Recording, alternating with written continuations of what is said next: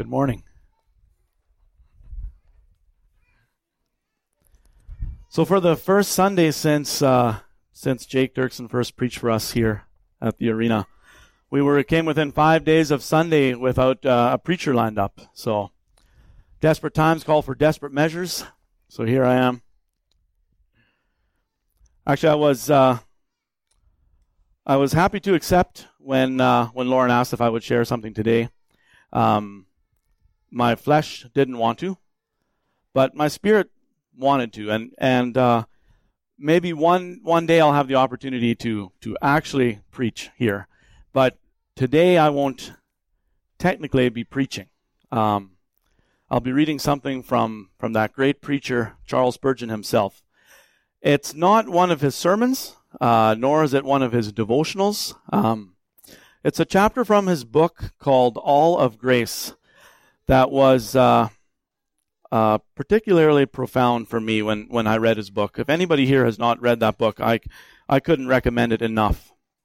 I think his approach is more so towards the non-believer, kind of like a really big gospel tract. But there's so much wisdom and help in there for new and mature believers alike. The chapter I chose to read addresses an issue that so many of us we face, especially new in our Christian walk, but for many, probably many years into their faith and growing in Christ, and I know something that I personally struggled with for many years. Charles Spurgeon addresses the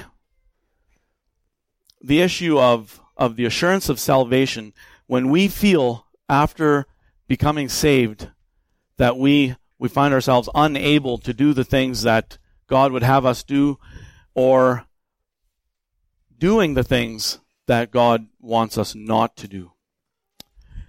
The chapter is called, Alas, I Can Do Nothing. And let's pray before I begin.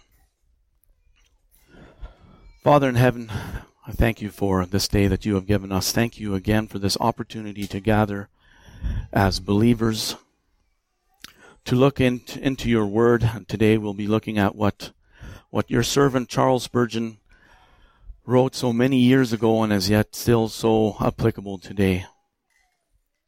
And Father, I pray that you would open our hearts and that we would learn more about you and become wiser. We thank you and praise you in Jesus' name. Amen.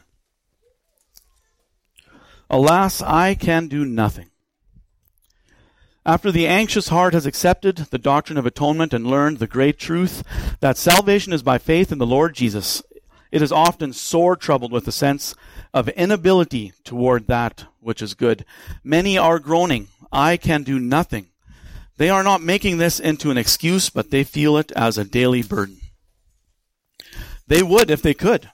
They can each one honestly say, to will is present with me, but how to perform that which I would, I find not. This feeling seems to make all the gospel null and void, for what is the use of food to a hungry man if he cannot get at it? Of what avail is the river of the water of life if one cannot drink? We recall the story of the doctor and the poor woman's child. The sage practitioner told the mother that her little one would soon be better under proper treatment, but it was absolutely needful that her boy should regularly drink the best wine and that he should spend a season at one of the German spas. This to a widow who could hardly get bread to eat. Now it sometimes seems to the troubled heart that the simple gospel of believe and live is not, after all, so very simple. For it asks the poor sinner to do what he cannot do. To the really awakened, but half instructed, there appears to be a missing link. Yonder is the salvation of Jesus. But how is it to be reached? The soul is without strength and knows not what to do. It lies within sight of the city of refuge and cannot enter its gate. Is this want of strength provided for in the plan of salvation? It is. The work of the Lord is perfect. It begins where we are and asks nothing of us in order to its completion. When the good Samaritan saw the traveler lying wounded and half dead, he did not bid him rise and come to him and mount the ass and ride off to the inn. No, he came where he was, and ministered to him, and lifted him upon the beast, and bore him to the inn. Thus doth the Lord Jesus deal with us in our low and wretched estate. We have seen that God justifieth, that he justifieth the ungodly, and that he justifies them through faith in the precious blood of Jesus. We have now to see the condition these ungodly ones are in when Jesus works out their salvation. Many awakened persons are not only troubled about their sin, but about their moral weakness.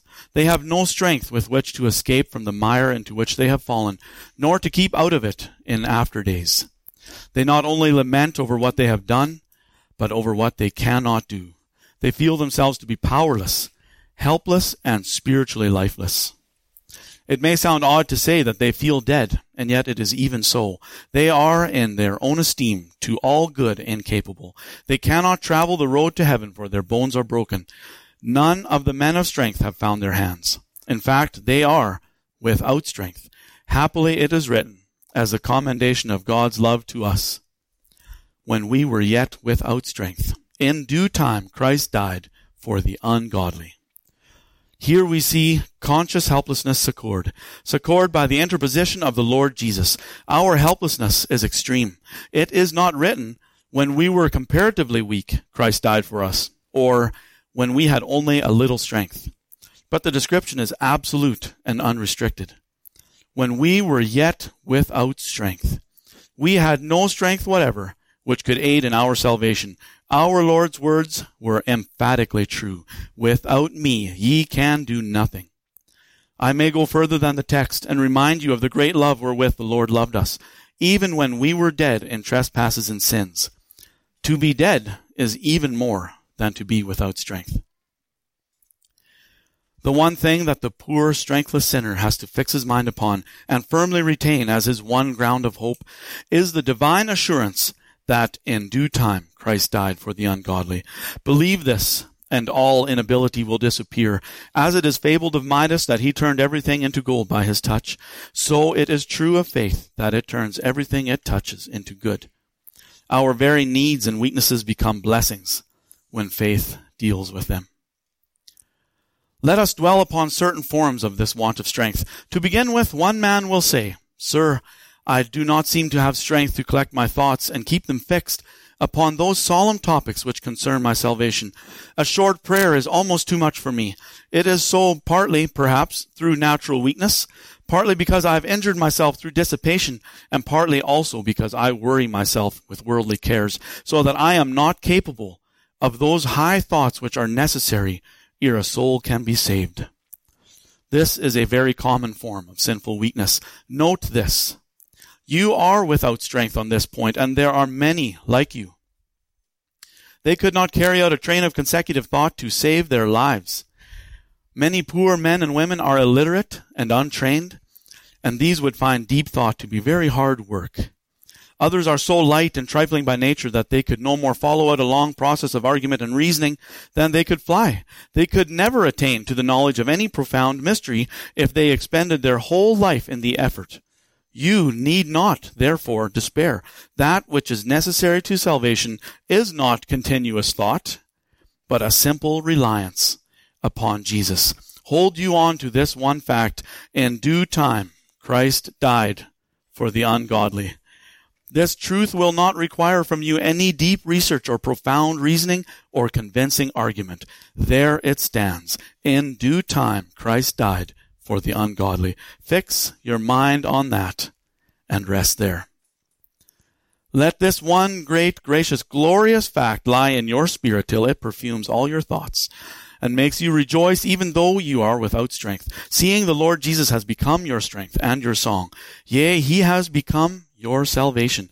According to the Scriptures, it is a revealed fact that in due time Christ died for the ungodly when they were yet without strength. You have heard these words hundreds of times, maybe, and yet you have never before perceived their meaning. There is a cheering savor about them, is there not? Jesus did not die for our righteousness, but he died for our sins. He did not come to save us because we were worth the saving, but because we were utterly worthless, ruined, and undone. He came not to earth out of any reason which was in us, but solely and only out of reasons which he fetched from the depths of his own divine love. In due time he died for those whom he describes not as godly, but as ungodly, applying to them as hopeless an adjective as he could well have selected. If you have but little mind, yet fasten it to this truth, which is fitted to the smallest capacity and is able to cheer the heaviest heart. Let this text lie under your tongue like a sweet morsel till it dissolves into your heart and flavors all your thoughts. And then it will little matter, though those thoughts should be as scattered as autumn leaves. Persons who have never shone in science nor displayed the least originality of mind have nevertheless been fully able to accept the doctrine of the cross and have been saved thereby. Why should not you? I hear another man cry, "Oh, sir, my want of strength lies mainly in this, that I cannot repent sufficiently." A curious idea men have of what repentance is. Many fancy that so many tears are to be shed, and so many groans are to be heaved, and so much despair is to be endured. Whence comes this unreasonable notion? Unbelief and despair are sins, and therefore I do not see how they can be constituent elements of acceptable repentance. Yet there are many who regard them as necessary parts of true Christian experience. They are in great error. Still, I know what they mean, for in the days of my darkness I used to feel in the same way. I desired to repent, but I thought that I could not do it. And yet all the while I was repenting. Odd as it may sound, I felt that I could not feel. I used to get into a corner and weep because I could not weep. And I fell into bitter sorrow because I could not sorrow for sin. What a jumble it all is when in our unbelieving state we begin to judge our own condition. It is like a blind man looking at his own eyes. My heart was melted within me for fear, because I thought that my heart was as hard as an adamant stone. My heart was broken to think that it would not break. Now I can see that I was exhibiting the very thing which I thought I did not possess, but then I knew not where I was.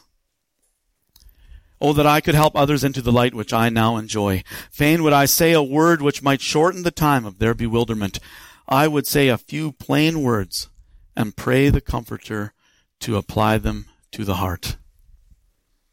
Remember that the man who truly repents is never satisfied with his own repentance. We can no more repent perfectly than we can live perfectly. However pure our tears, there will always be some dirt in them. There will be something to be repented of, even in our best repentance. But listen, to repent is to change your mind about sin and Christ and all the great things of God. There is sorrow implied in this, but the main point is the turning of the heart from sin to Christ. If there be this turning, you have the essence of true repentance, even though no alarm and no despair should ever have cast their shadow upon your mind. If you cannot repent as you would, it will greatly aid you to do so if you will firmly believe that in due time Christ died for the ungodly. Think of this again and again. How can you continue to be hard-hearted when you know that out of supreme love Christ died for the ungodly? Let me persuade you to reason with yourself thus. Ungodly as I am, though this heart of steel will not relent, though I smite in vain upon my breast, yet he died for such as I am, since he died for the ungodly. Oh, that I may believe this and feel the power of it upon my flinty heart. Blot out every other reflection from your soul and sit down by the hour together and meditate deeply on this one resplendent display of unmerited, unexpected, unexampled love. Christ died for the ungodly. Read over carefully the narrative of the Lord's death as you find it in the four evangelists. If anything can melt your stubborn heart, it will be a sight of the sufferings of Jesus and the consideration that he suffered all this for his enemies. O Jesus, sweet, the tears I shed while at thy feet I kneel. Gaze on thy wounded, fainting head and all thy sorrows feel. My heart dissolves to see thee bleed. This heart, so hard before, I hear thee for the guilty plead, and grief o'erflows the more. 'Twas for the sinful thou didst die, and I a sinner stand, convinced by thine expiring eye, slain by thy pierced hand. Surely the cross is that wonder-working rod which can bring water out of a rock. If you understand the full meaning of the divine sacrifice of Jesus, you must repent of ever having been opposed to one who is so full of love. It is written, They shall look upon him whom they have pierced, and they shall mourn for him, as one mourneth for his only son, and shall be in bitterness for him, as one that is in bitterness for his firstborn. Repentance will not make you see Christ, but to see Christ will give you repentance. You may not make a Christ out of your repentance, but you must look for repentance to Christ. The Holy Ghost, by turning us to Christ, turns us from sin. Look away then from the effect to the cause, from your own repenting to the Lord Jesus, who is exalted on high to give repentance. I have heard another say, I am tormented with horrible thoughts. Wherever I go, blasphemies steal in upon me. Frequently at my work, a dreadful suggestion forces itself upon me, and even on my bed, I am startled from my sleep by whispers of the evil one. I cannot get away from this horrible temptation. Friend, I know what you mean, for I myself have been hunted by this wolf. A man might as well hope to fight a swarm of flies with a sword as to master his own thoughts when they are set on by the devil. A poor, tempted soul assailed by satanic suggestions is like a traveler I have read of, about whose head and ears and whole body there came a swarm of angry bees. He could not keep them off, nor escape from them. They stung him everywhere and threatened to be the death of him. I do not wonder you feel that you are without strength to stop these hideous and abominable thoughts which Satan pours into your soul. But yet I would remind you of the scripture before us. When we were yet without strength, in due time, Christ died for the ungodly. Jesus knew where we were and where we should be. He saw that we could not overcome the prince of the power of the air. He knew that we should be greatly worried by him, but even then, when he saw us in that condition, Christ died for the ungodly. Cast the anchor of your faith upon this. The devil himself cannot tell you that you are not ungodly. Believe then that Jesus died even for such as you are. Remember Martin Luther's way of cutting the devil's head off with his own sword. Oh, said the devil to Martin Luther, you are a sinner. Yes, said he, Christ died to save sinners. Thus he smote him with his own sword. Hide you in this refuge and keep there. In due time, Christ died for the ungodly. If you stand to that truth, your blasphemous thoughts, which you have not the strength to drive away, will go away of themselves. For Satan will see that he is answering no purpose by plaguing you with them. These thoughts, if you hate them, are none of yours, but are injections of the devil, for which he is responsible and not you. If you strive against them, they are no more yours than are the cursings and falsehoods of rioters in the street. It is by means of these thoughts that the devil would drive you to despair, or at least keep you from trusting Jesus. The poor, diseased woman could not come to Jesus for the press, and you are in much the same condition because of the rush and throng of these dreadful thoughts. Still, she put forth her finger and touched the fringe of the Lord's garment, and she was healed. Do you the same? Jesus died for those who are guilty of all manner of sin and blasphemy, and therefore I am sure he will not refuse those who are unwillingly the captives of evil thoughts. Cast yourself upon him, thoughts and all, and see if he be not mighty to save. He can still those horrible whisperings of the fiend, or he can enable you to see them in their true light, so that you may not be worried by them.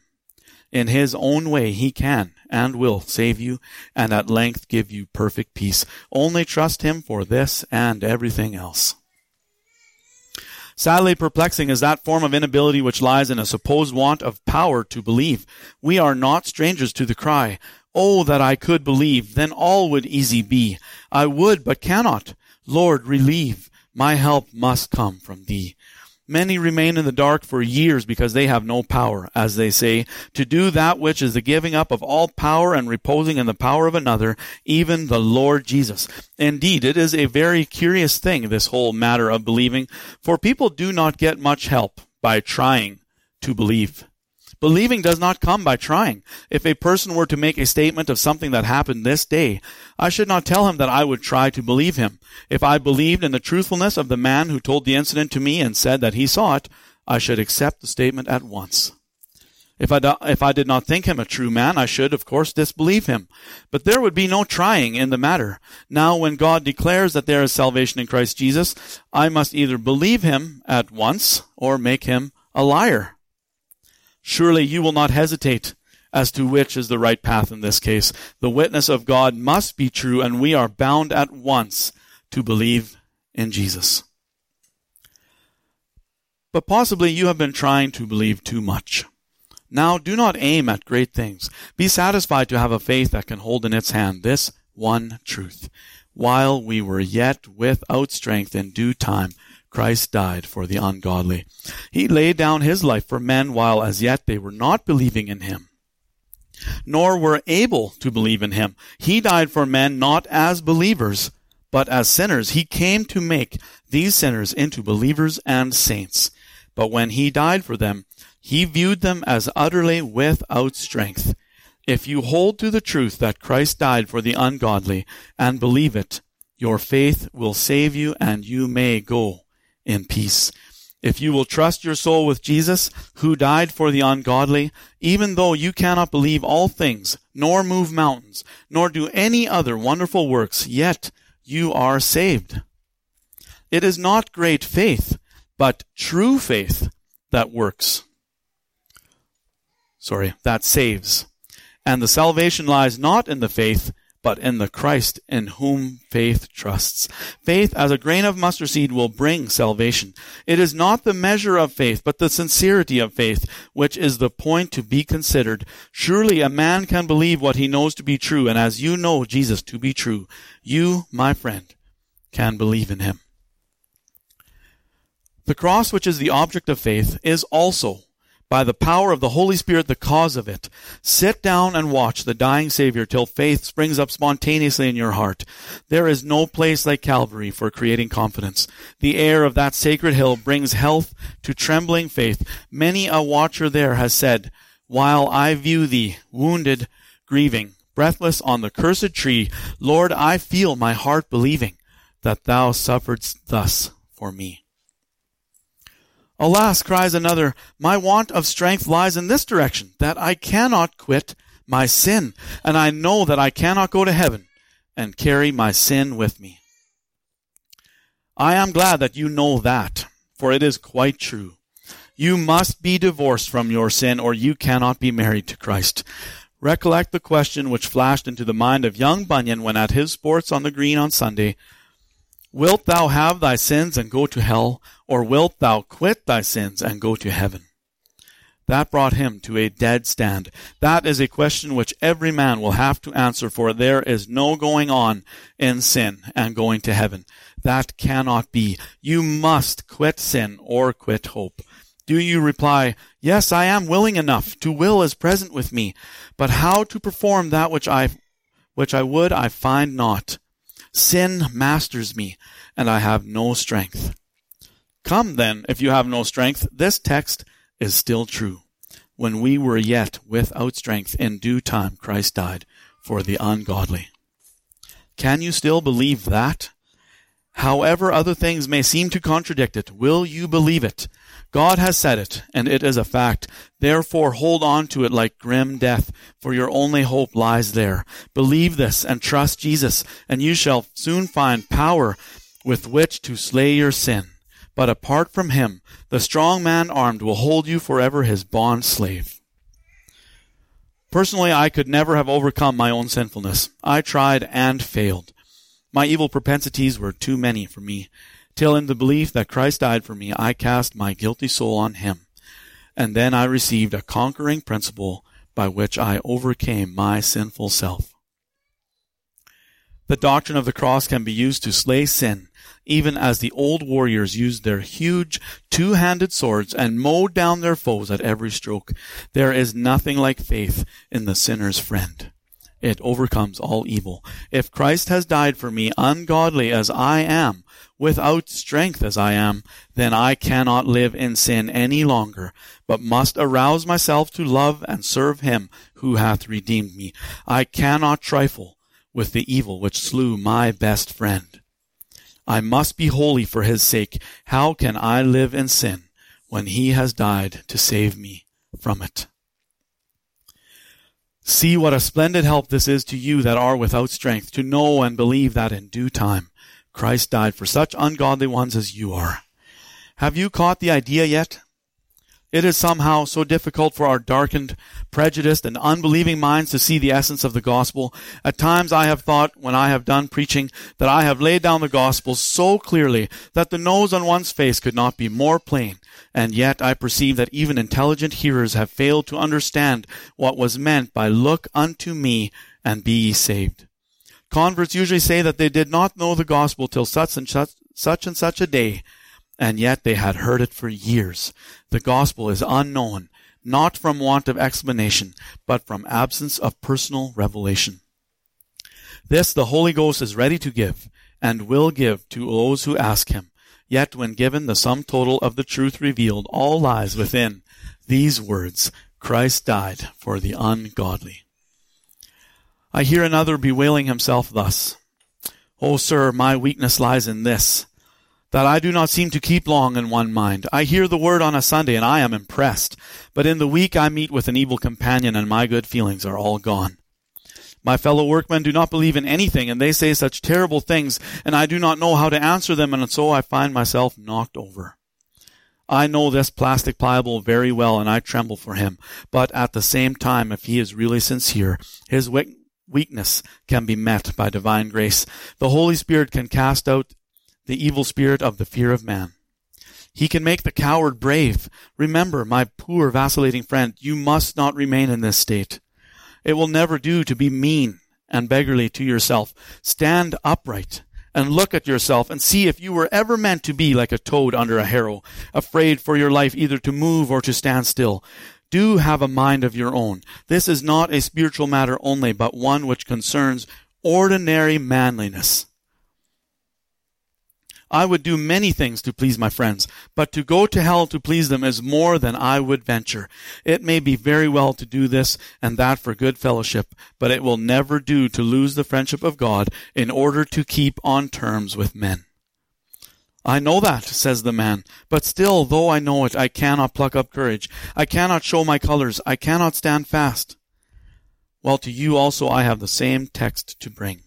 "When we were yet without strength, in due time, Christ died for the ungodly." If Peter were here, he would say, "The Lord Jesus died for me even when I was such a poor weak creature that the maid who kept the fire drove me to lie and to swear that I knew not the Lord." Yes, Jesus died for those who forsook him and fled. Take a firm grip on this truth. Christ died for the ungodly while they were yet without strength. This is your way out of your cowardice. Get this wrought into your soul: Christ died for me, and you will soon be ready to die for him. Believe it, that he suffered in your place instead and offered for you a full, true, and satisfactory expiation. If you believe that fact, you will be forced to feel, "I cannot be ashamed of him who died for me." A full conviction that this is true will nerve you with a dauntless courage. Look at the saints in the martyr age, in the early days of Christianity, when this great thought of Christ's exceeding love was sparkling in all its freshness in the church. Men were not only ready to die, but they grew ambitious to suffer, and even presented themselves by hundreds at the judgment seats of the rulers, confessing the Christ. I do not say that they were wise to court a cruel death, but it proves my point that a sense of the love of Jesus lifts the mind above all fear of what man can do to us. Why should it not produce the same effect in you? Oh, that it might now inspire you with a brave resolve to come out upon the Lord's side and be his follower to the end. May the Holy Spirit help us to come thus far by faith in the Lord Jesus, and it will be well. Let's pray. Father, your gospel has been made so very clear to us. We thank you for Charles Spurgeon and his willingness to serve you. And even today, what he wrote so long ago is touching lives and making others more knowledgeable about you, strengthening our faith in you. Father, help us to follow that example, to be bold in our witness. I'm sure all of these objections to obedience in you have been felt by us in one way or another. But Father, you are our strength to overcome those very objections. And Father, we ask for that strength, that we would wholeheartedly serve you without regard for our own protection, but that we would be willing to do whatever you would require of us. We thank you and praise you in the name of our Savior, Jesus Christ. Amen.